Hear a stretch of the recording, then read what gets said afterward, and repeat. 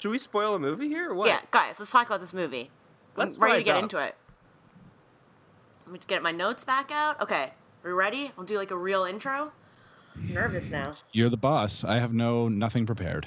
I don't either. But I have the IMDb page open, and in my other tab that I have open is the Wikipedia entry for Pentecost. That's more than I have. I have my shitty notes. The trailer. I watched the trailer just now, and yeah. Well, now you know why I did not want to see this film, but I did. So here we go. All right. Welcome, listeners, to our podcast, Get Spoiled. This podcast is meant to spoil a movie, a new release, so you don't have to waste your time going to see it. Alternatively, maybe you've enjoyed this movie and you want to hear others talk about it again. Either way, I welcome you.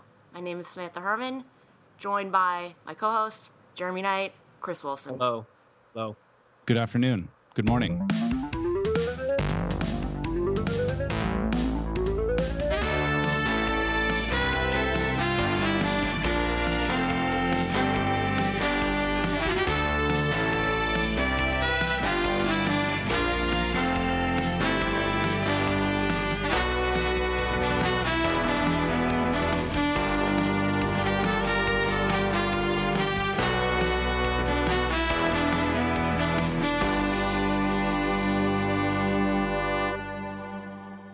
So, just to make it clear, listeners, I will have seen the film, and I'm going to spoil it for Jeremy and Chris, who have not seen the film.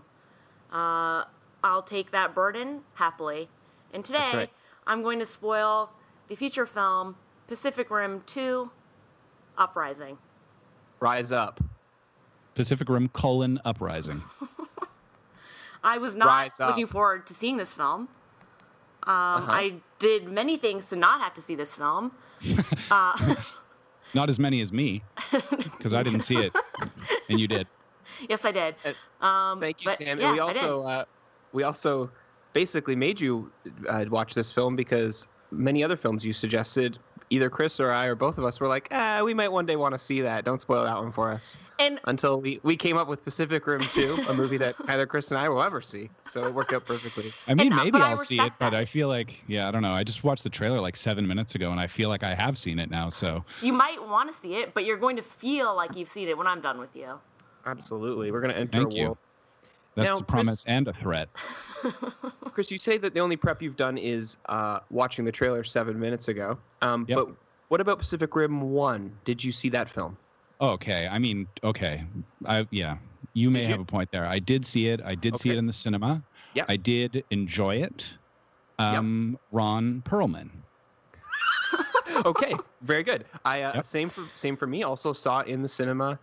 Did enjoy it. Ron Perlman. And I remember my one takeaway from it was I loved all the parts that didn't involve human beings. Like the sequences of robots punching monsters was at times quite beautiful. I thought it was really had something there. Those were exciting scenes. And then anytime it was a close up of a human's face in the robot being like, let's do it. I didn't care. And I didn't care if they lived or died. Yeah. Except for Ron Perlman. Other than that, basically I agree with everything you said. Yeah. I didn't like the film at all. And, I did not want to see this film because of that. Oh, man, that's the clip that we should use to market this episode. Okay, wow. You know, it's kind of None of us want to see this film. I need to gender type. I see everything, by the way. So it was weird that I hadn't already seen this because it's been out for a week or so already. Mm-hmm. Could it be a gender thing, Sam? Like, there is a primal thrill to number one. I remember when even the first trailers came out for the first movie, it was like there was something very powerful about these giant robots punching these giant dragons in the face. And maybe that was something that appealed to boys more than girls, if I can say that. I know 2018, but I can't speak to that. It didn't appeal to me. That is super normative. Second of all, I'll have you know that my very special lady friend enjoyed the first film. Fair enough. Yeah, and I do enjoy masculine size films. Of one. Yeah, I normally enjoy like what you would consider a masculine film, which is why I went to see it in the first place. But anyway, What's Pacific done is Rim done. 1, I in saw conclusion, some of us liked it. Yeah. And for me, I didn't remember 1 second of it, and I didn't read any recaps of 1 before I went into 2 because me going to 2 was extremely last minute, and I was even late by about 30 seconds. There was an incident with my ticket buying. I won't belabor the audience with those details. So Your rage is palpable regardless. But, yeah, I didn't remember anything. But the film, too, as it evolved, I did remember stuff from number 1. I didn't feel like I was missing the point of any of it. Can we just... okay, wait. Who directed the first one? I forget. Guillermo del Toro. That's right. Okay. Academy Award-winning Guillermo del Toro. Yeah, he did not direct part 2. No, he did not. No, he did not. A man named Stephen S. DeKnight directed it. Feature I'm debut. sorry, Jeremy. I just realized, Jeremy, but that guy kind of just one-upped your whole name. I know. He really did. I'm changing Stephen mine. S. DeKnight versus Jeremy Knight? Yeah. He's coming with it. I mean, I'm sorry. And now he's made Pacific Rim: Uprising 2018? Come on. Yeah. He also is currently a producer. I'm just looking at his filmography, and his most recent producer credit in 2016 is something called Travel Boobs. So he's once again one-upped me. He just continues to one-up. Also, he's just now, in that, since you've said that, become my favorite director. Well, this is his first feature film directing. This is... Can we go back to Travel Boobs? Pardon me? Yeah, Travel Boobs is 3 female friends. They look to run away from their problems on a road trip. It looks kind of like playfully... The poster looks like it came from the 70s, almost like a 70s Grindhouse kind of vibe. It looks kind of playful. I couldn't tell you the name of any of these women. There's 3 women. They seem to all have boobs. And they travel. I don't know what this is. It's a show. It's a television show. 6 episodes. It sounds like something you'd buy in a vending machine on a road trip at a truck stop, you know? But no, apparently it's a television series. Yeah, guys, I'm going to hit the 7-Eleven, get some jerky and some travel boobs. Be right back. It came out in 2016, and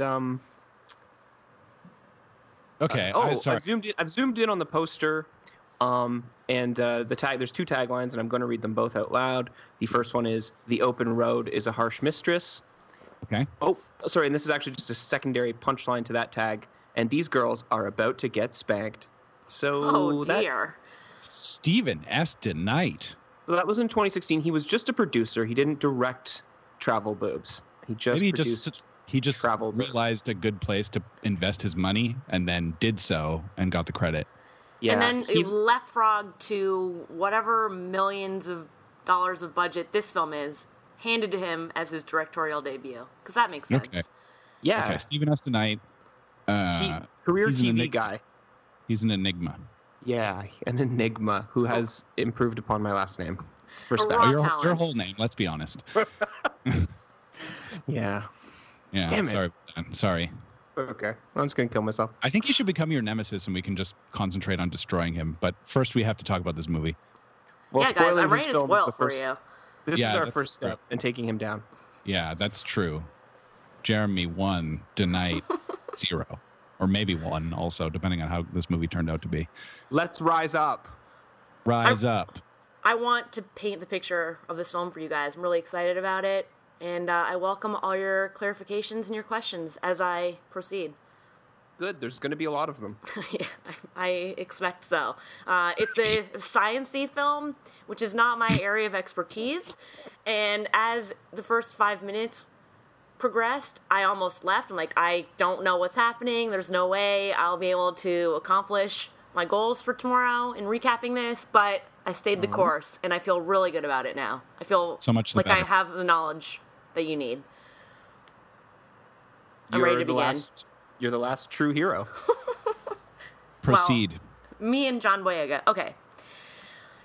The war of part 1 is over. The kaiju, which are the Godzilla beasts that you referenced before, are vanquished. They're gone. And the Jaegers, which are the robot things, like a Transformer kind of deal, are... you can't have your own. There's a penalty for it. They're only government sanctioned. You can't have like a toy version. Fair. Yeah. Yeah. So that's the intro. Just set the stage. And some more stage. I'm sorry, I got to stop you right there. Some more stage setting. What is this in a future? Is it supposed to take place in current day? Does that matter? I do not know. It's supposed to take place like 10 years after part 1, whenever that was. All right. Okay. And does it take place in a particular part of the world? Yes, somewhere on the Pacific Rim, perhaps? Yes, we start in Santa Monica, California, and then we go back to where they were in the first one, which was a base in Japan, I believe, all up in the Pacific Rim. Got it. All right. So, we're in California, we're starting. I kind of know everyone's names. I'm going to just try and set that stage and stay consistent. Stick with me. Okay. I will call John Boyega's character Pentecost, because that is his last name. I assumed we would be calling him Finn. I was like, maybe. He's Finn. But when I saw that his character's name was Jake Pentecost, I had to say, hang on a minute. That's even fucking better. Like, that's crazy. So Pentecost, yeah, okay, good choice. So Pentecost, he is Idris Elba's character's son from the first movie. He was a war hero. Pentecost Jr. joined the army as well, got disillusioned, dropped out of it. We begin the film. He's a bit of a bad boy. He's running game with some smugglers trying to do a trade, and he's sneaking. He's not being forthright with them. He tries to trick them. A chase ensues, which leads him. And we're in Santa Monica. It's post-war. It's complete destruction. It looks like just a junkyard. So he's running around. What's he trying to smuggle? This is when I walked in. Some tech item. It's very small. I don't know. Something a small tech mechanical. Item. Yeah. Microchips. Something like that. Microfiches. Yeah. And as he runs away in this chase, he ends up in the lair of a very young woman, probably 15. Her character's name is Amara. I'll call her that. Beautiful name. And she has made one of these Jaegers. She's made a Jaeger, homemade. It's small. It's all made of scrap parts. She calls it Scrapper, and they start chatting, and then they realize that one of these enforcers of not being allowed to have Jaegers is on their tail, so they get in Scrapper together. They've never met before, and they lay chase with wait. Okay, gonna have to stop you there. Okay. Yep. All right, I have a few questions. How big is this Jaeger she made? I don't know, 20 feet? 20 feet, okay. So, yeah. So not 300 feet like the ones we're familiar with. No, it's particularly a tiny version. Okay. And Pentecost was running away from smugglers that he had double-crossed? Correct. But now they're being chased not by those smugglers, but by a government official? Correct. Wait, what? Yep, the smugglers do not reappear in this film. Uh-huh. But there's also happens to be a government official who's also around and is peeking his head into people's lairs. Well, the government official is a huge Jaeger. So it's a big robot. It's just trolling the terrain looking for these things. Got it. Hey guys. Yeah. Did you notice that I've been gone for 3 minutes? I thought you were just really taking it in. Yeah, I thought you were just really taking it in too. Just letting you know, remember when I wrote in my WhatsApp in the chat that my internet's going to cut out? Uh-huh. Because it's been cutting out every 90 minutes. Well, it just did just now. So. Oh, cool. So we have 90 minutes to go. No problem. Probably, yeah. But yeah, okay. So please continue. I heard that the only thing I heard from the recap so far is something about Jaegers just now. Not Jägermeister, Chris, just to catch you up. It's a robot. Yes, I know that from the first movie. Jake Pentecost was running away from smugglers that he double-crossed. He ended up in a hideaway where a 15-year-old girl named Amara lives, and Amara has built her own do-it-yourself smaller Jaeger. It's only 20 feet in size. And mini Jaeger. Mini Jaeger, yep. And Pentecost is like, whoa, that's crazy. And this is also not allowed, of course. And now all of a sudden they realize that there's a giant Jaeger, a government Jaeger, scanning the terrain, and it's found them. So now they're on the run together. Your ability to recap based on my recap gives me all the confidence in the world. You're a poet. You're painting a storyscape, and I'm living in it. It's a good thing this played out the way it did, though. Let's be honest. If Jeremy's internet had cut out and it was my job to recap your recap, I would have done a terrible job. And we all know it. Don't tell yourself short. No. We all know it. Come on. I'm fine with it. I look forward to that day, Chris. I Our have other listeners, skills. maybe not so much, but Yeah. All right, we're really... Or you're going to do it again in like 7 minutes when my internet cuts out again. Please continue. All right, so yeah, we're like 2 minutes into the film. Long story short, at the beginning, they get caught by the government Jaeger and taken to jail, separated. Rinko Kikuchi's character from the first movie, oh yes, holograms in. Because Idris Elba took her in the first movie, she and Pentecost consider themselves to be siblings. So, and she's now a bigwig in the bureaucracy of the government. So she steps in to say, you've kind of been a disappointment. Like, why did you quit the army? You could have been a real hero. And here's your choice. You got arrested, so either you're going to go to jail or come back to the army. And he's like, I'm too old to be a cadet. I'm not coming back for that. She says, I'm not asking. What's he getting arrested for? What are the charges? This not allowed Jaeger situation. He didn't build the Jaeger. He was involved. No, he wasn't. Loose charges were... He was involved with those who did build the mini Jaeger. He just met her. He'd never met her in his life. He just happened to stumble upon her lair. These charges are trumped up, and I think they would be roundly dismissed. They got in a big chase, though, wherein he destroyed lots of property while in the Jaeger. In the mini Jaeger. I thought they lived in ruins. Yeah, I'm picturing like a post-Skynet rubble society. It is. I can't, Jeremy. I can't Rubble defend it. currency. I can only tell you what happens. Okay, fair. Okay, so young Pentecost, son of Stacker. Yes. Pentecost. He's given the choice: jail, army. I'm too old to be a cadet. I don't want you to be a cadet. I want you to train the cadets. You both are coming to the base right now. What do you mean, the both of us? Of course, she means Amara. She has the same penalty. Can I ask about the government? How was the government, like, it's a bad government, right? I can't remember from the first movie. No. Very loose details. It's more army. So like a militaristic rubble-based society. Yeah. Extremely so. And the government, it was a government program that created the Jaegers. You know, the government saved the Earth by beating the kaiju. Right. So okay. Yeah, it's not really like government corruption or anything. That's not involved. Okay. I have another question. What happened to Stacker Pentecost, a.k.a. Idris Elba, a.k.a. Stringer Bell? Died. Did he die in the first movie? I believe he did. He's definitely dead now. He was also bizarrely miscast, I thought.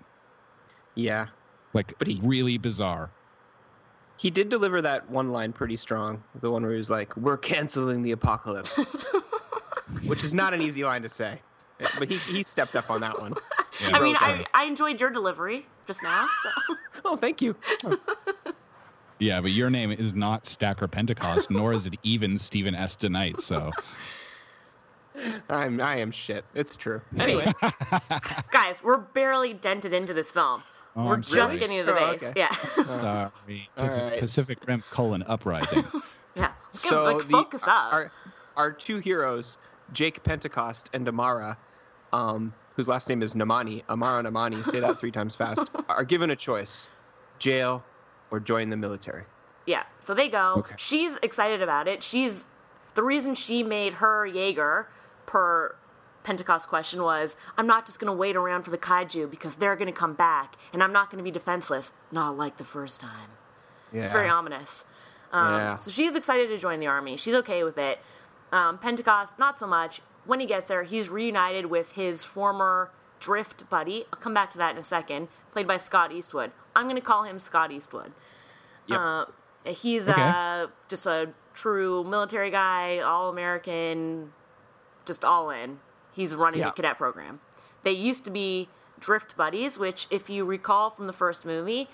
I barely do, so we're going to have to talk about this again. I barely did, but I now remember. Yeah. That kind of drift? No, I wish. That's too bad, because I know all about that drift. Catch my drift.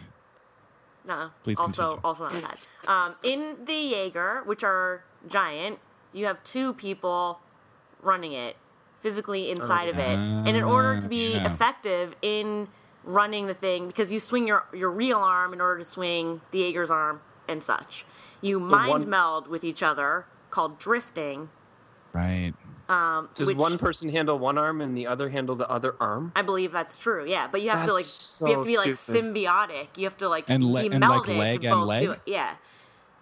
I don't know. I think so. And like at one point, way later, when only one person was in one, which we'll get back to, they're like, "It's too much for you. One man cannot control the Jaeger. Like you'll burn yourself out." So it needs the power of two brains, apparently. Right. And as I recall, it requires the power of two brains for whatever reason, and then also those two people have to like vibe with each other. Like it's not like any two people. Match. It has to be a good match because you're kind of in each other's brains or something.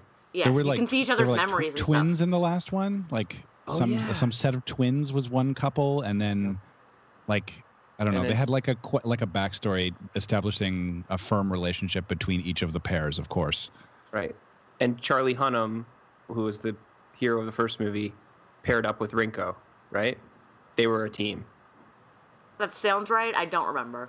And he's not in this movie. Yeah, what happened to him? Not in this movie. I don't know. Not mentioned. He realized that maybe it was a bad call. Pentecost.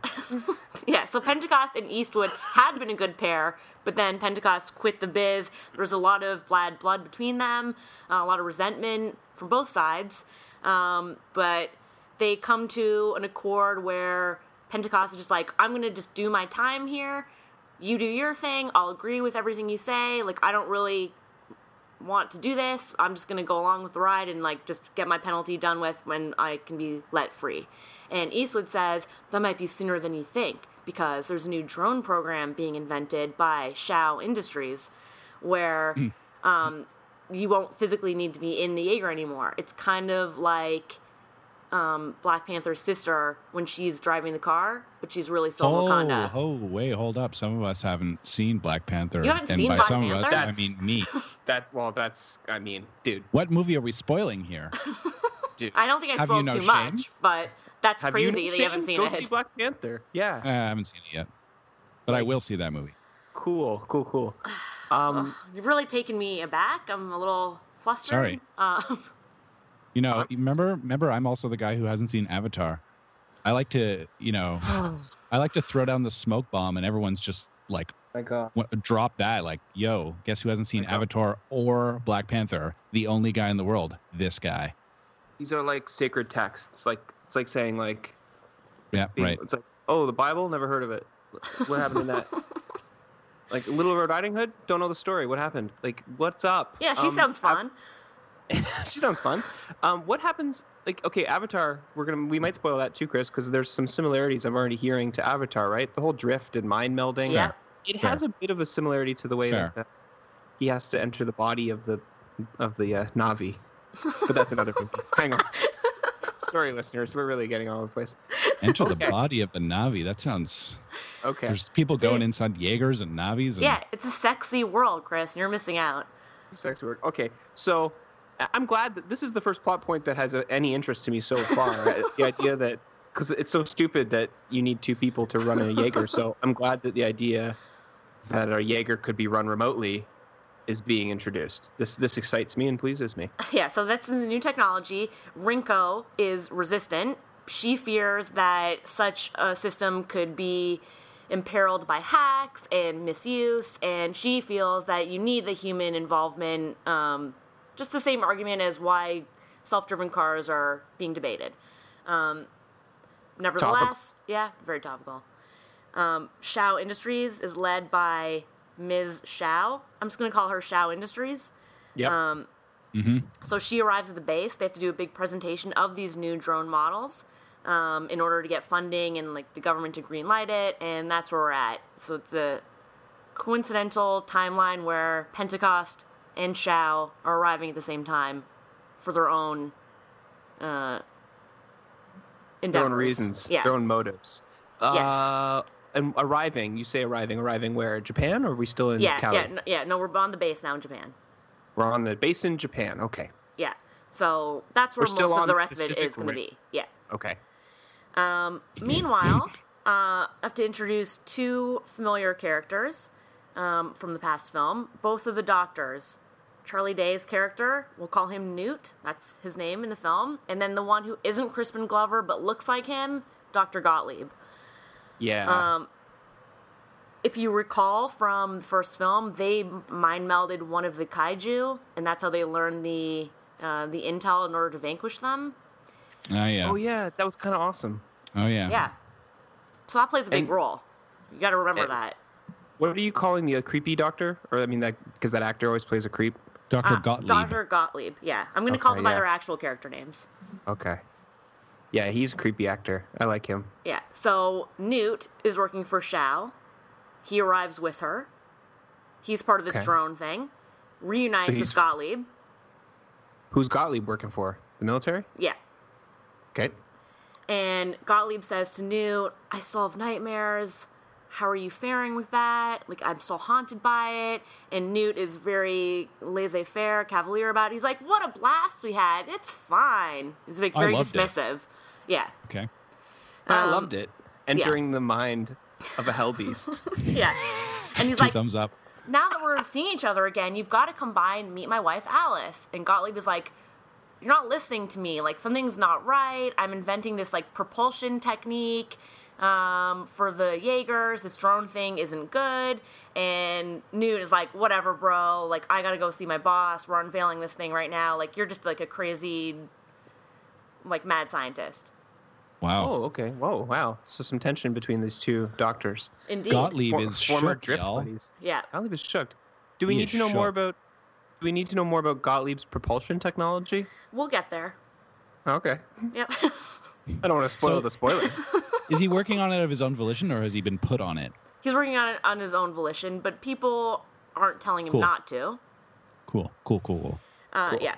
So now let's travel to Sydney, Australia. Let's. On the Pacific Rim. Is that on the Pacific Rim? Okay. It sure is. Many of the characters we've gone through are there. Shao is there. Newt is there. Rinko is there. Pentecost is there. And Pentecost's main Jaeger that he uses, they all have amazing names, and I can't remember any of them. One is called, like, Obsidian Darkness. I don't know. It's all amazing. What? Pardon me? Pardon? One is called, like, Athena Destroy... his is called something Destroyer. Anyway, he's in his rig. What do you mean his rig? Like, has this been assigned to him? Or was it the one he used to use? No. No, it might have been his dad's. Not sure. But, like... Obsidian Darkness, your father's Jaeger rig. But when they get there, by the way... Hop on in, Pentecost. When he and Amara get to the base, she knows all of these Jaegers. Like, they're famous robots. Heroes. She's like, that one, I love... Yeah, she knows all their specs. Right. She's like, I love Obsidian Darkness. Hey, Pentecost, get into Obsidian Darkness. That's too good of a name. It wasn't that good, but it's close. Okay. It's too good, you're right. Yeah, so they're there. They're doing the drone presentation. That's what it's for. Then out of nowhere, a rogue Jaeger comes out of the ocean, not run by anyone in particular that we know, and lays waste to the whole presentation. Miss Shao almost gets killed, saved by Pentecost. Newt is freaking out, and Rinko, who is in a helicopter, is felled. And Pentecost leaps in his Jaeger to try and catch her in the palm of the Jaeger's hand, but, like, just misses, and they lock eyes as she plummets to her death. Very moving. Rinko goes down. She goes down, but right before she went down, she sent some information on her iPad, like, out to whatever. Good old iPad. To the cloud. Yeah, so she sends that message. No problem. And the message is, there's something weird happening in Siberia. And Pentecost... Oh, by the way, during the midst of all this... I don't think that's on the Pacific Rim. Yeah, I don't think so either. No. It's a I think deviation. she's misguided. Yeah. Well, maybe that's why it's weird. It's not on the rim. Yeah. Anyhow, guys, it sounds like it's time to rise up. Yeah. basically. And so meanwhile, I'm not going to get into the details of it because it's really insignificant, but Amara is in training and she's not hitting it off with the other female who's an alpha dog, and she resents Amara for getting just brought into the army even though she didn't try. And the alpha girl who's there failed 3 times to get her cadet position. Like, she really struggled to get there, and so she resents how easy she perceives it to be for Amara. So there's some tension in that plot line. All right, word. We'll call her Alpha Girl. Yeah, because I don't know her real name or her character name. Alpha Girl. Yeah. So, okay, back to Pentecost. He asked permission of the army to go with Eastwood to Siberia, check out the information in one of the Jaegers. I don't know how they get there, if the Jaeger just flies itself, but they arrive in the Jaeger in the snow of Siberia, where they find another Jaeger. They battle it. Whoa. Hang on now. Are they so they're drift buddies again? Are they drift buddying in the Jaeger? A bit, yeah. Bit drifting. It's a little light bit of drifting. Reluctantly, but drift. yeah. Reluctantly. And Eastwood, by the way, has been like, we need to understand what the kaiju's goal was before we can know that we've defeated them. And he's like, what do you mean? We did defeat them. He's like, no, that was just the precursor. That wasn't their true goal, just lay a few cities down. There's more. Eastwood laid this wisdom down? Yes. I'm sure that was very based on what? His beliefs. Oh, those are just his beliefs. Okay. And the kaiju, remind me, they came up from the earth? They came out from the middle of the earth? Is that That's what what happened? I thought. Yes, I believe so. They rose out from the seas and from the... Was there some sort of black hole under the water situation, or are we just thinking they've always just been hanging there? I thought they were planted awakened. there. Yeah. Yeah, awakened. There was an awakening. Not an uprising. No. They rose up. Something else. But now look whose turn it is. Yeah. Okay. All right, so they Jaegered their way up to Siberia, where there's another Jaeger hanging out. They battle it. But wait, they battle it. Who's in that Jaeger? Or is it another one of these mysterious Jaegers that we don't Jeremy, know who they're... Great question. Key plot Great point. question. They battle it, they defeat it, and so they open the shell to reveal who the villain is. Oh, okay. And it is just a huge brain. Oh, that's cool. That's kind of cool. A living Jaeger. Yeah, so they bring the brain back to base and have it analyzed, and it's made of repurposed original kaiju materials. Oh, Franken Kaiju Jaeger. Yes. What? So just like how Newt and Dr. Gottlieb entered the mind of a kaiju, now we have kaijus repurposing Jaegers. Well, yes, except that but Pentecost and Eastwood are this is a human hand that had to do this. Of course, yes. Okay, yes, of course. I'm such an idiot. The kaiju don't seem to have fine motor skills or anything. Right. Or laboratories. And because... Well, I don't know. Or rubble economies. I mean, you're posing a lot of great questions. And at this point, Miss Shao has worn really bright red lipstick, which to me meant that she was bad. That was what it was cueing me That's slut-shaming of the highest order. No, but she's implied to be bad. So yeah, I was going to say, I didn't want to spoil the spoiler, but it sounds like Shao is in on this whole thing. I don't trust her. I mean, just ride the wave with me. You'll get there. All right. Meanwhile, Pentecost finds Amara struggling to practice her drifting technique. She's really not connecting with anyone. There's a practice brain hanging from one of the rigs that you can practice against, and he's like, "No, what? It's." I'm sorry, what? So a person's brain? We're back in Japan again? Yeah, he's done with Siberia. Yeah, it was a quick interlude. Okay, and we're back at training, and Amara's still trying to learn how to be a Jaeger pilot. Yeah. And there's a brain. I'm sorry, we need more detail on this brain. In the training facility, you can put the helmet on for yourself that you would have in the Jaeger. Yep. And there's a simulated... Yes, it's a simulated other person, but it's just a brain suspended from the ceiling. Oh, it's actually a brain, a human brain? It's a brain, yeah. So is it a vanquished Jaeger pilot who they just saved the brain of and is continuing to be of service? I don't have the answers for that. Does it have a personality? No. It was a brief interaction because when Pentecost finds her and he's like, you need to meld with someone that you actually connect with, I'll do it. So he rigs himself up. The brain is short-lived. I see. So he's like, you need to stop working with this lab stem cell brain. You need to work with a real brain with feelings. Yes. Seems like we're belaboring a point that they didn't seem to think was important. Bless me, I was trying to pay attention. Yeah. What Stephen S. Tonight thinks is important and what we think is important seems to diverge widely. That Venn diagram is messy. Yeah. So they vibe. She finally can get it, and he is able to see her memories, which takes us back to the original attack, and we see that she was separated from her parents and sibling on the Santa Monica Pier as she leapt towards them to try and get the dad to catch her, and he's saying, jump, Amara, jump, I'll catch you, I'll never let you go. The kaiju comes and stomps all three of them, leaving her orphaned. Okay. I see. So her father lied to her. Yeah, basically. Wow. Sucks for her. Yeah, it's moving. They're both crying. Pentecost is shaken by it. But anyway, point is, she's achieved the drift. Tokyo drift. Yeah. Then, but only with Pentecost. Yeah, but it kind of gets her over the problem. Yeah. Like, she can do it now. Okay. I see. So then she and all the other cadets go and check out the brain and the beaten Siberian Jaeger. They sneak in, and there's some, like, ooze that one of the cadets gets, like, a burn from. We don't need to go into the details. He's fine, but because Amara was leading that, she is put on probation because she shouldn't have gone into it. She's rebellious. Very rebellious. Yeah. She's a rebellious spirit. Before she plays by her own rules. What a scamp. Yeah, okay. Where am I? I'm just reading my notes. Sneaks into the thing. Yeah. All right. Reprimanded. They say, you're on probation. Yeah. Hit the brakes.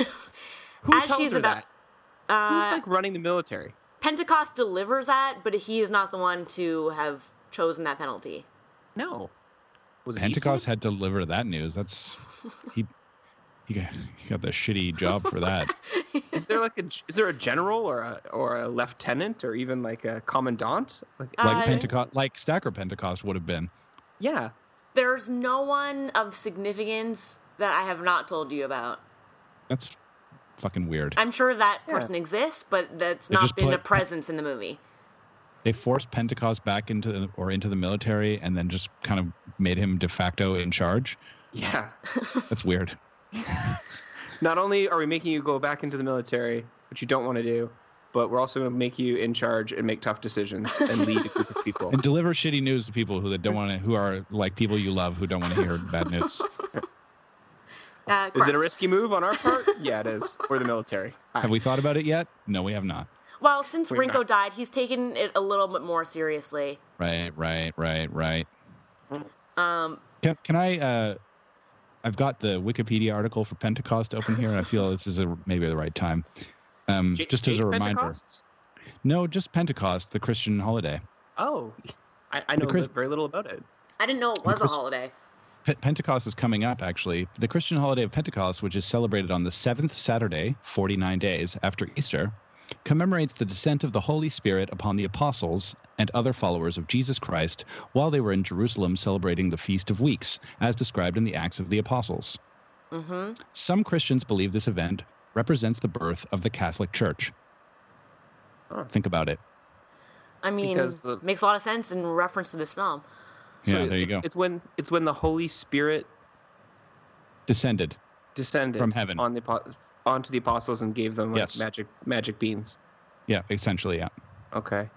I used to go to a Pentecostal church, not for my own reasons and for my own worship, but because a friend of mine, his father was a Pentecostal minister, and the church was really awesome, and they had a really big gym, and we would go and play. We'd go and play like floor hockey and basketball on Sundays. But sometimes I would go to the sermon part as well. Yeah. And it was pretty wild. Like, it's not the one where they do like they speak in tongues at one point. Yes. Yeah, they speak in tongues. Yeah, so people, whenever they wanted, would just sort of pop up and let fly with just sounds, sometimes words, sometimes not words, as they were overcome with the Holy Spirit. So I'm putting it all together here. There's a lot of the Holy Spirit coming down and blessing others. So I think that's the meaning that we need to read into Jake, and of course, retroactively Stacker Pentecost.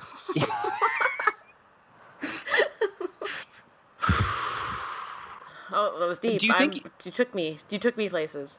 Do you think the writers ever questioned, like, at some point the writer said, I'm going to name this guy Pentecost?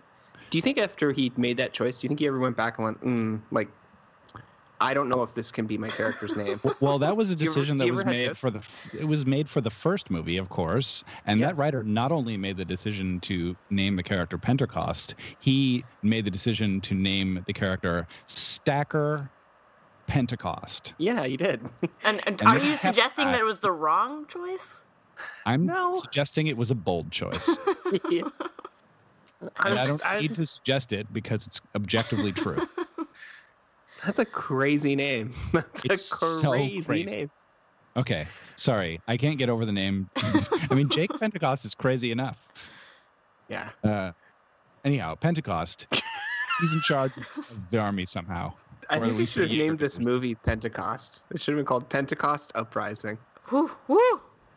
I think it would have done better at the box office, If it was called that, I was just about to say I might have wanted to see it. Yeah. And I think it would have got some of that sweet Christian Hollywood money. At least in the first opening weekend, they would have been like, ooh. And then, probably wouldn't necessarily have recommended it to their parishioners. Yeah, this had very little to do with the Holy Spirit, it turns out. Yeah, maybe I didn't get it, but it didn't really seem to be about the Holy Spirit.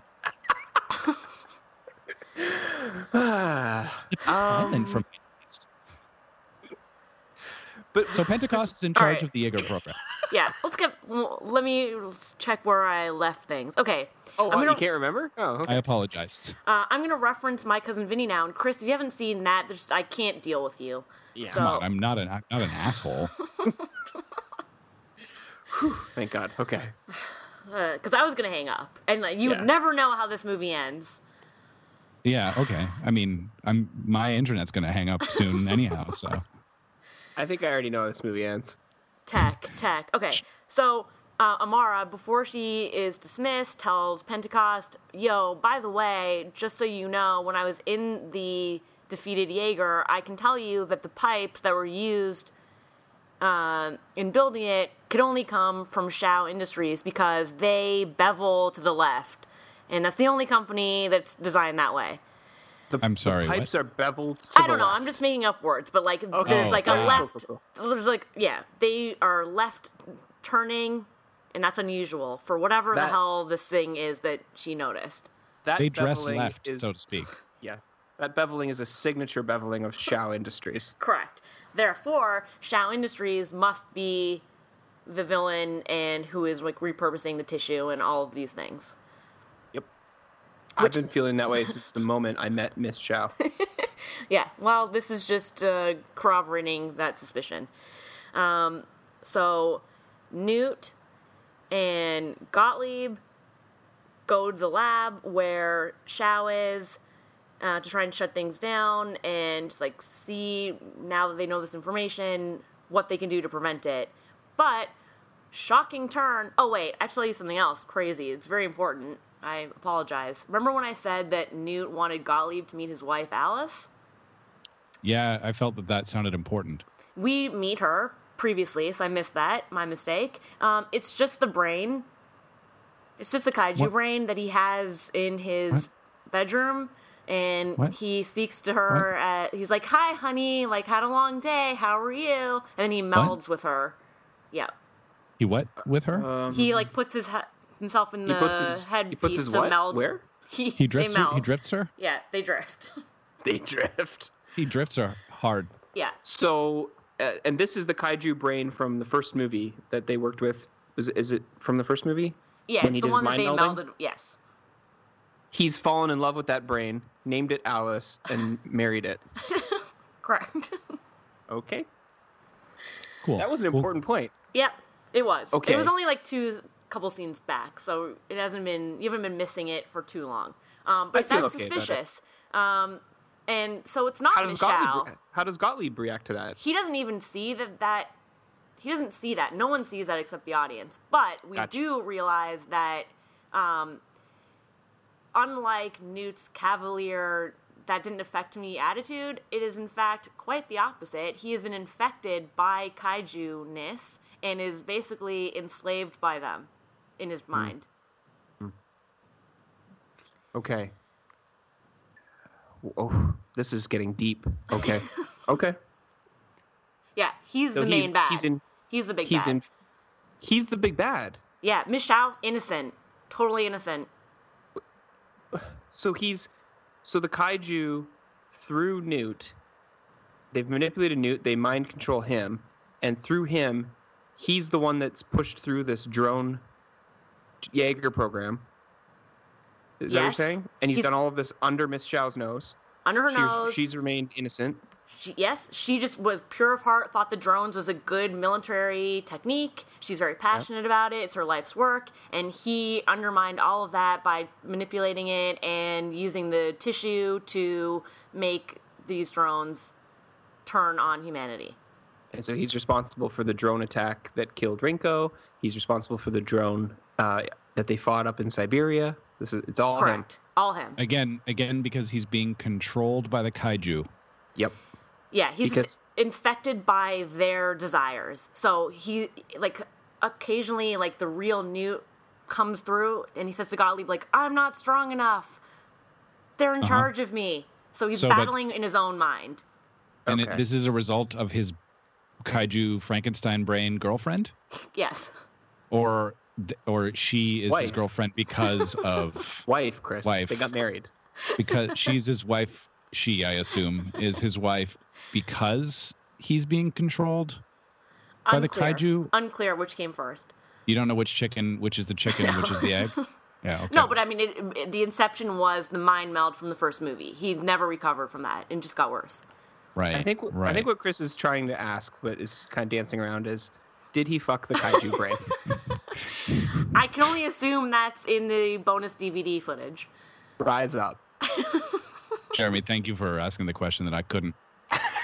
You're welcome. Can I fuck it? Okay, so we're going to have to watch a bonus DVD. All right, very good, Yep. Very good. Okay, how big is this brain, just out of interest? Yeah. It's quite large. It looks like a Krang setup, but it's in, fluid. Like a huge cylinder beach of ball fluid. sized? Way more. Way bigger. I see. Like a small person, like a child size, but all brain. Okay. Like an 8-year-old curled up into a ball sized? Yeah, like a 3-footer. This is getting a bit weird. Sorry. Let me picture an 8-year-old curled up into a ball. Oh wait, I can just look over across the room. Yep. Got it. Oh god. Okay. So, what were we talking about? Charlie Day, aka Dr. Newton Geisler, is under a mind control of the kaiju, which has allowed them to completely infiltrate Xiao Industries, create drone Jaegers, and he thinks he's married to the brain, and its name is Alice. Correct. He's Pinky, and the brain is the brain. Oh, man. Yeah. Charlie Day kind of is Pinky, actually. Yeah, he kind of is. Okay, I'm with this. Let's go. You might sound incredulous, but yes, you're spot on. That's what's happening in this film. That means that you're doing a good job, Sam. Thanks, guys. I'm really trying. Xiao almost shoots Newt. Gottlieb saves him because he thinks there's something to salvage in his old friend. So now the secret is revealed to all. Yeah. Jig is up. And Xiao's like, how could you do this to me? How did I not notice? And he's like, well, everything is digitized, so I just, shaved off a little here, shaved off a little there. I don't know what he's talking about. I don't know what he's shaving, but he was able to do it under her nose. Okay. You mean funds? Funds, maybe? Maybe. Yeah. Like that whole movie thing where they do bank transfers and take tiny fractions of cents. Could be that. Sure. Yeah. Yeah. Or he's just like taking some stray materials here and there to make his beast Jaegers. I don't know. He probably stopped CCing her on emails, I would think. Those left-turning pipes. He had some of those. Yeah. He's like, any pipes beveling to the left, I want them, and don't tell the boss. I'm going to just defend the movie. I don't think they said bevel. That was me. I said bevel. Okay. You are the movie as far as Chris and I are concerned. So True. It's beveling. It's basically a pipe. So, they get into a bit of a scuffle. Newt escapes. He's not in the movie for quite a time from now. He's just escaped, and they have to deal with what he has set forth. What about Alice? She's never seen again since the one time he comes home and says, "Hey, honey." Oh, really? Okay, cool. Yeah. Cool. Yep. Really? Yep. That seemed like a pretty important... It seems the vessel by which he was manipulated. Yeah, that's how I forgot about it, because it was the one scene. All right, Stephen S. tonight. Whatever, bud. What you got for us next, Steve? Go, Steve. So everyone gathers, and if you recall, Eastwood's wisdom about having to really understand their true endgame, we come back to that, and Pentecost reminds them of that, and they conclude that the beast kaiju Jaeger, whatever, hybrid bad guys, are descending. They map it out of where all of them are appearing globally, and then if they point all of them in, they can triangulate them all to a central location, which is Mount Fuji. Mount Fuji. So they're all going towards Mount Fuji. On the rim. Yeah. And this is a dumb question, but I just want to make sure. So far in this movie, there hasn't actually been a kaiju, has there? Not of fresh descent. No, just the no repurposed monsters. ones. Well, what? No, there was no repurposed kaijus. There was repurposed Jaegers. These ones now are more original style kaiju. Just as of now, they're appearing around the world. Okay. Led now by kaijus are popping Newt. up. Yeah, and then you can see that they're all heading toward Mount Fuji. That's their central point. Okay, so up until this point, it was Jaeger on Jaeger crime, and now we have kaijus popping up. Yeah, the kaiju are converging on Mount Fuji. Yes, okay. And I can't speak to if they are new kaiju or if Newt made them. I just don't know. I tried to he come didn't to that conclusion. He doesn't make kaijus. Kaijus are eternal, ancient beasts, hell beasts. Well, he has them somehow, or he's in inclusion with them somehow. Well, they've manipulated him. But I thought they were defeated, so they're back. Or they were always there. I don't know. They were always there. They're like an eternal thing under the earth. Clearly, some of them were still in their eternal slumber. Yeah. For all instance, right, you get it. Obsidian darkness, maybe. Oh no, wait, it's not a kaiju. But it's okay. Sorry. So they are like, why Mount Fuji? What does Mount Fuji have to offer? And Gottlieb's like, it's got raw materials or active materials, and the kaiju react badly to it. So they decipher all of the sciencey stuff and determine that if the kaiju goes in to Mount Fuji and has the most raw encounter with whatever the materials are inside of it, volcanically or whatever, it will have such a bad reaction, it will basically explode the entire world radioactively and kill all of mankind. What? And thank you for that scientific rundown, Samantha. But I think Chris and I both have questions about what you just said. I don't know how to formulate mine. So okay, wait. Can you just bullet point that for me again? Just the last bit. Okay, so Gottlieb realizes that if the kaiju goes to Mount Fuji, which has all these active ingredients, minerals, deep minerals, all in its base, deposits. And high volume of it. Deep minerals. Yeah, or the highest volume of it in concentration. He already knows that they have bad reactions to it on a lower volume level. So he realizes to the minerals. So if they go right into the thick of it, in like the high concentration of it, the reaction will be so poor that it will spawn. They show it on a globe, like a hologram of a globe, and just red encircles it. Classic. Yeah. So it's like baking soda and vinegar. Like you mix in it gets all frothy. Sorry, if you mix kaiju with mineral, you get World Explode. Yes. Of Mount Fuji, World Explode. Not even explode, but just like encased in radioactiveness that will just kill living things. And the kaiju are headed there. So the kaiju are fine with killing themselves. Yeah, they want to ruin the Earth. Yes. They want this. Yeah. Oh, the kaiju are kamikaze-ing, so to speak. Yeah. Or they have it in mind. Yeah. Okay. So so it's a race to the Fuji. Yeah. Because minerals. Yep. Yep. And Pentecost and Eastwood cracked this plan, and they know the plan. Yeah. And Gottlieb. So remember when Gottlieb was making that like propulsion thing? You did mention it. Here it comes. Here we go. Yeah, they're already too late to get to Fuji in time using like traditional transportation means. So they're like, rig us, man. All is lost. Yeah, all is lost. Rig us up. Now, film over. I don't know why only the young cadets come, because there presumably is a full army that is alive and well. Right.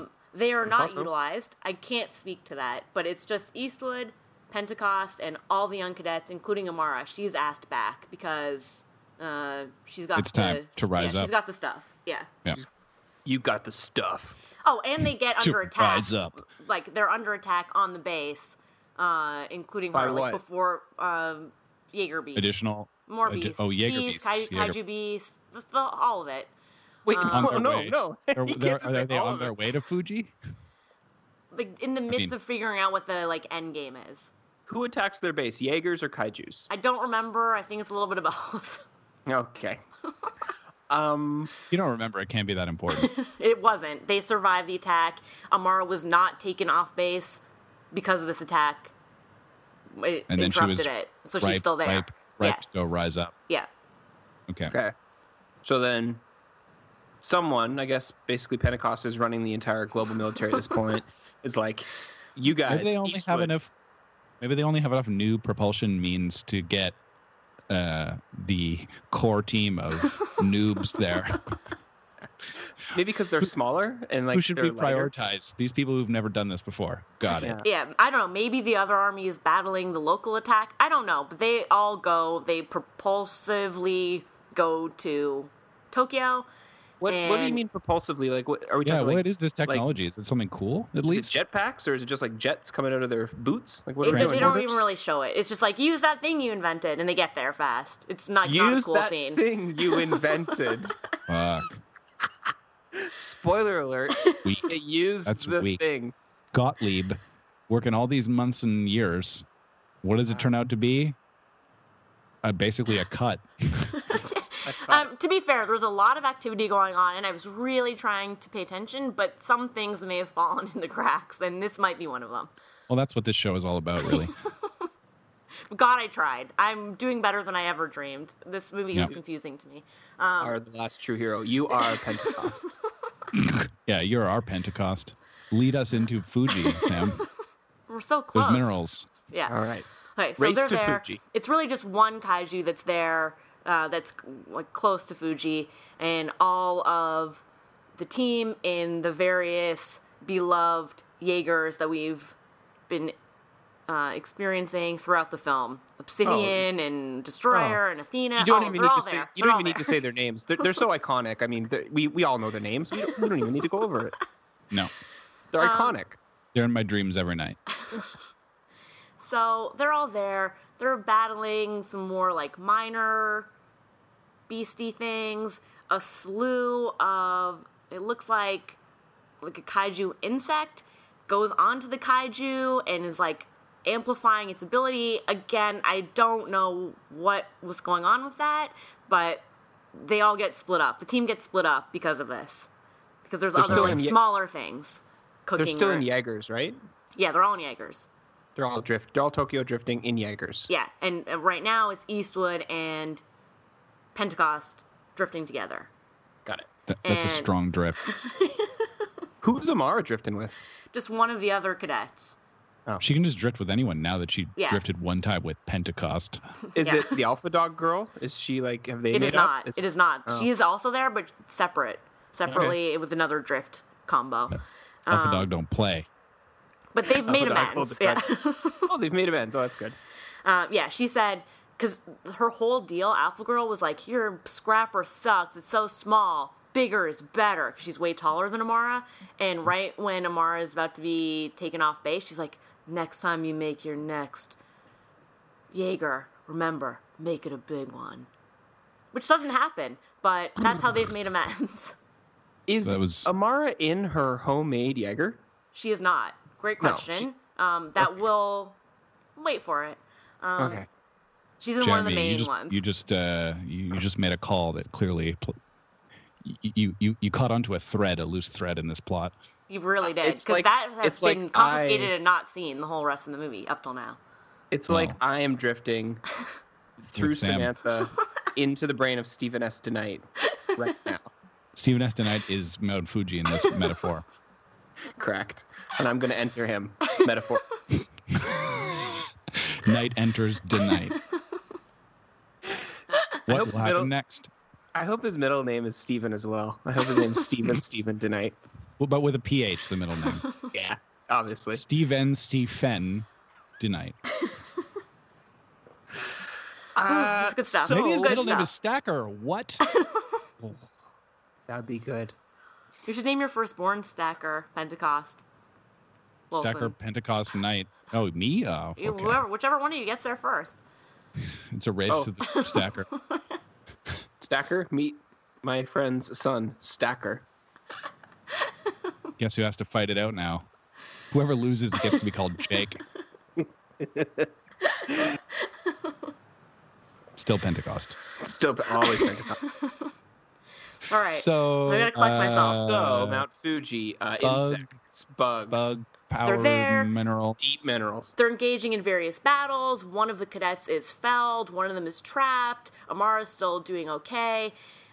Eastwood and Pentecost are in chase, but they're struggling. Just a lot of activity. Meanwhile, they're being observed remotely by Gottlieb and Shao from the lab. And finally, we're reunited with Newt. He's also in Tokyo, right in the thick of it. He's like, oh no, like they've come. This battle might not go well. He's in Tokyo. Yeah, He joins the Doctor and Shao. He joins Gottlieb and Shao? No, he's where... I mean, Mount Fuji's near Tokyo, so he's like where all the big battle is. Oh, I didn't know that. But he's I don't know where things are. He's back to his usual self, right? No, he wants his peeps to win, but now he realizes that there is... that they've caught on to the plan. So, but he's he's still in the all military for the plan. base? He's not found out. No, he escaped. He escaped to where Mount Fuji is, and he's just watching this battle go down and being like, oh, shucks, like, they've came, like, it's not going as smoothly as I planned. So he's just like, what, like, hanging out on a grassy slope or something? Yeah, he's like in a coffee shop? He's on a hilltop just watching. Like, standing on the ground? Yes. Just him? Yes. Yeah. Okay. I mean, the kaijus aren't going to attack him.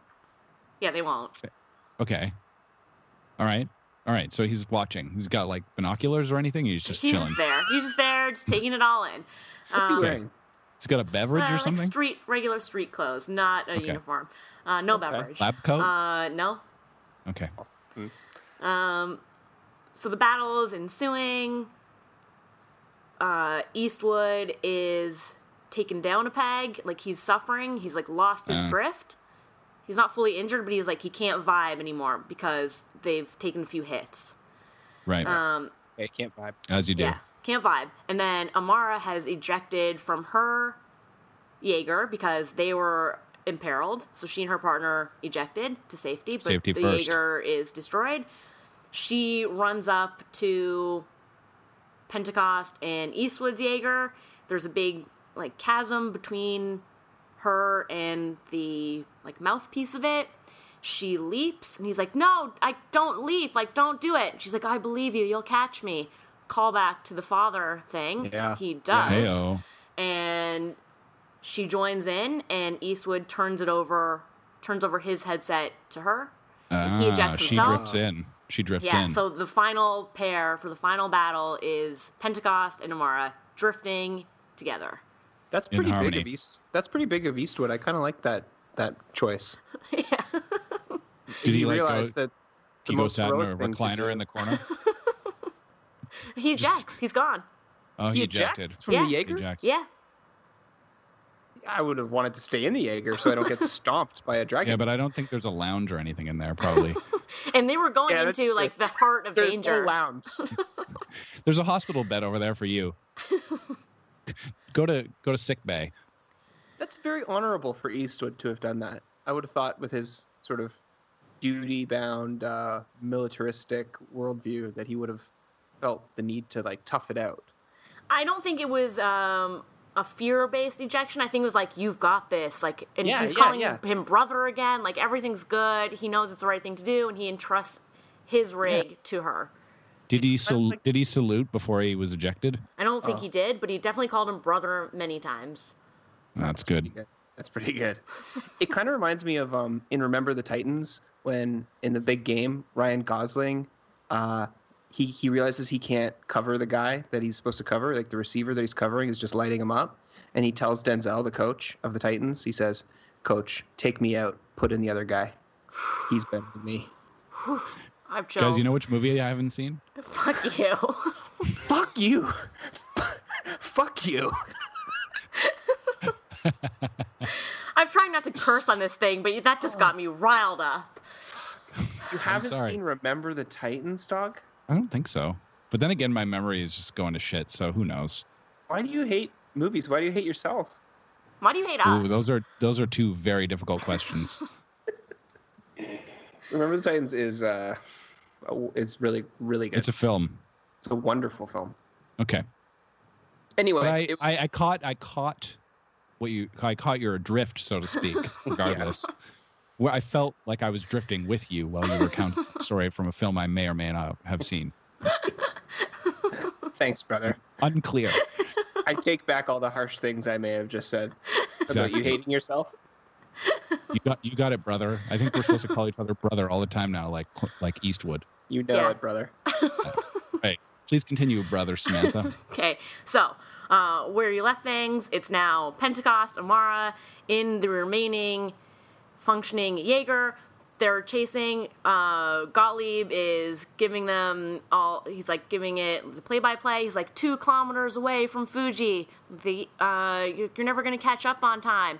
Then out of nowhere, Shao rolls in Scrapper remotely using her drone technology. Heyo. So she installed the drone technology into Scrapper. Correct. Scrapper's unbeknownst to us. Mini Jaeger? Yes, the one that Amara had built and was confiscated. So that just like pops into the scene to Amara's delight. And she's like, I like upgraded all its weapons. And Amara's like, oh yeah, I would have done that. And Pentecost is like, no, you wouldn't have. Like, they still have time to riff, even though they're just on the cusp of world destruction. They're cowboys. Yeah.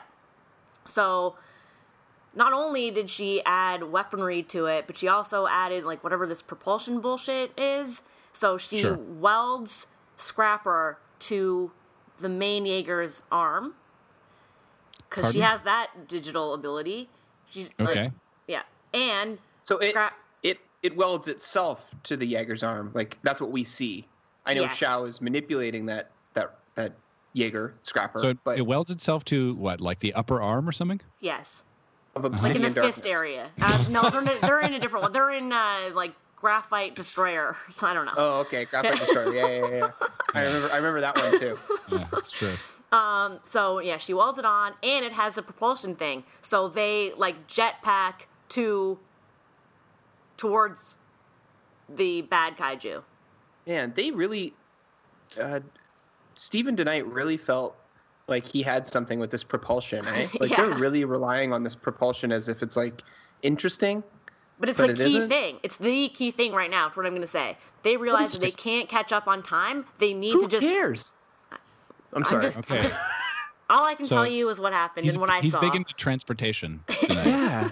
Going places faster than you would have expected. Yeah. All right. But not only faster, but they're going to collide into the kaiju because they don't have time to go and like fully battle it. They just need to like destroy the Jaeger sacrificially. Yep. Kamikaze. Okay. Yeah. Okay. And that's their game plan, and that's going fine. Like they're on track to collide with it, but then their ejections don't work. But aren't they risking their own death doing this? Well, their ejections don't work at the last minute. Gotcha. And they're like, "Oh, I'm sorry I brought this to you." And she's like, "No, it's fine. Like, we're saving the world. Like, it's my honor to do this." He's also, at one point, given an impassioned speech to all the cadets about going to save the world in homage to his father. So they're all, like, gung-ho for this mission, whatever the cost may be. Did he say he was at the Pentecost, you mean? Did he say that they were going to cancel the apocalypse? He did not. It's disappointing. Yeah, but it was a good speech. So they're just like flying through towards this collision. Their ejections don't work. They've made peace with it, but then, they've like now separated from Scrapper, but Scrapper comes back at the last minute, saving them. What? And I don't know. Saving them. Are they still in transport? I'm confused. They're like flying through the air, and Scrapper like adheres onto their Jaeger again, and they are able to crawl out of their Jaeger into Scrapper, which is able to be untethered, and it rolls off. All right. So Scrapper essentially solves the ejection failure problem. Correct. It's like okay, you can't eject, but I can scoop you out, and I will. Does Scrapper have a lounge? It rolls into a ball and just kind of somersaults down the mountain, which doesn't seem too loungeful to me. No, but I mean, like, is there a lounge? They go into Scrapper? It's like there's space for them to just hang out in there? Well, it's not hanging out. It's where they would be when they were inside it all along. Yeah. Right. Same as with there's any no one Jaeger. in it, because there's no one driving it, because it's got drone technology. Right. Exactly. Got it. Yeah. Okay. Yeah. Is it built for two as well? It didn't need to the same way that the bigger ones do, but there's enough space for two. Okay, so there's a bit of a lounge to Chris's point. I guess so. I guess there is. Yeah, I'm really he's lounging. concerned about the whole lounge thing. Yeah, but they're not in control of it. Rightly Like so. she's not drifting Scrapper. It's all still with Shao remotely. Yep. Yeah. Shao's driving. Okay. I'm just, it's like long distance truckers. They have like that bed in the back, It's like a lounge. Definitely, Anyhow, it's I just not as thought plush maybe as that. a Jaeger would have a lounge. You'd think that something that is hundreds of feet tall and can fight ancient hell beasts could also afford a lounge. For God's sake. You'd also have thought that this propulsion technology would have been invented far before giant dragon fighting robots too. Like, we have propulsion now in our current world. Like, I don't understand what's so impressive about propulsion. It's probably on me that I didn't understand it and am badly communicating it, but it's enough where you can get through the film. Okay, don't put that on yourself. So I assume big main Obsidian Darkness is like scrapped now and no longer in the picture, and they're in Scrapper, being controlled by Chow. And hurtling at transportation speeds towards the one kaiju who is trying to get to the minerals in Mount Fuji. Well done. Yeah, Graphite Destroyer is still going towards the trajectory of hitting the kaiju. Right. Scrapper saves them in the nick of time, so they are not sacrificed in that collision. Collision happens, the kaiju is taken down, and they just kind of roll like far enough away where they're fine. Meanwhile, Eastwood has found Newt and just punches him in the face and knocks him out cold. Like, there's not really a reconciliation with him. He just gets knocked out. Okay, so Eastwood Jackson happens to find Spectator Newt on the mountainside. Okay. Yeah. And Gottlieb gets the reading from afar that the kaiju is killed. Like, it just comes up on the reading, like, killed! They cheer. Everyone's happy. This attack has been quelled. Pentecost and Amara frolic in the snow. She's like, I've never seen snow before. And he says, there's a dead kaiju right over there, and what you're taking note of is snow. They have a nice little giggle about it, and just like claps into the snow in triumph. Basically, it's in the movie, and then there's a tiny little epilogue where Pentecost... Oh, and so, in case you didn't get this vibe, they are now each other's family because they don't have the original families anymore. Okay. Okay. I feel like that was very clear, but it had to be said. No, I kind of got that. Yeah, I appreciate it though too, because I was also like, I'm always waiting for the romance. You know me, I'm a romantic at heart, and I was like, that can't be the romance because she's too young. Well, exactly. That's what I experienced. I'm like, she looks 15. Like, this ain't gonna fly. So it's a brother-sister thing that happens there. Correct. Right, and a brother with Eastwood. Yeah. So much brotherhood. Quite so much brotherhood. Did anyone take a lover other than Newt making love to a dragon brain? Great Named question. Alice? I'm going to come right back to that. Okay. To sum this up, Pentecost goes and confronts Newt, and he's like, he tells him off for this plan, and he's like, next time, we're not going to wait. We're coming for them. Which means that there's going to be part 3, I guess. Why did he tell off Newt? Newt was under mind control. No one's really sympathetic to that other than Gottlieb. What? They should really drill down on that. Yep. The dragons or the hell beasts, the kaiju, they were able to achieve everything that they achieved through the manipulation of that man's brain.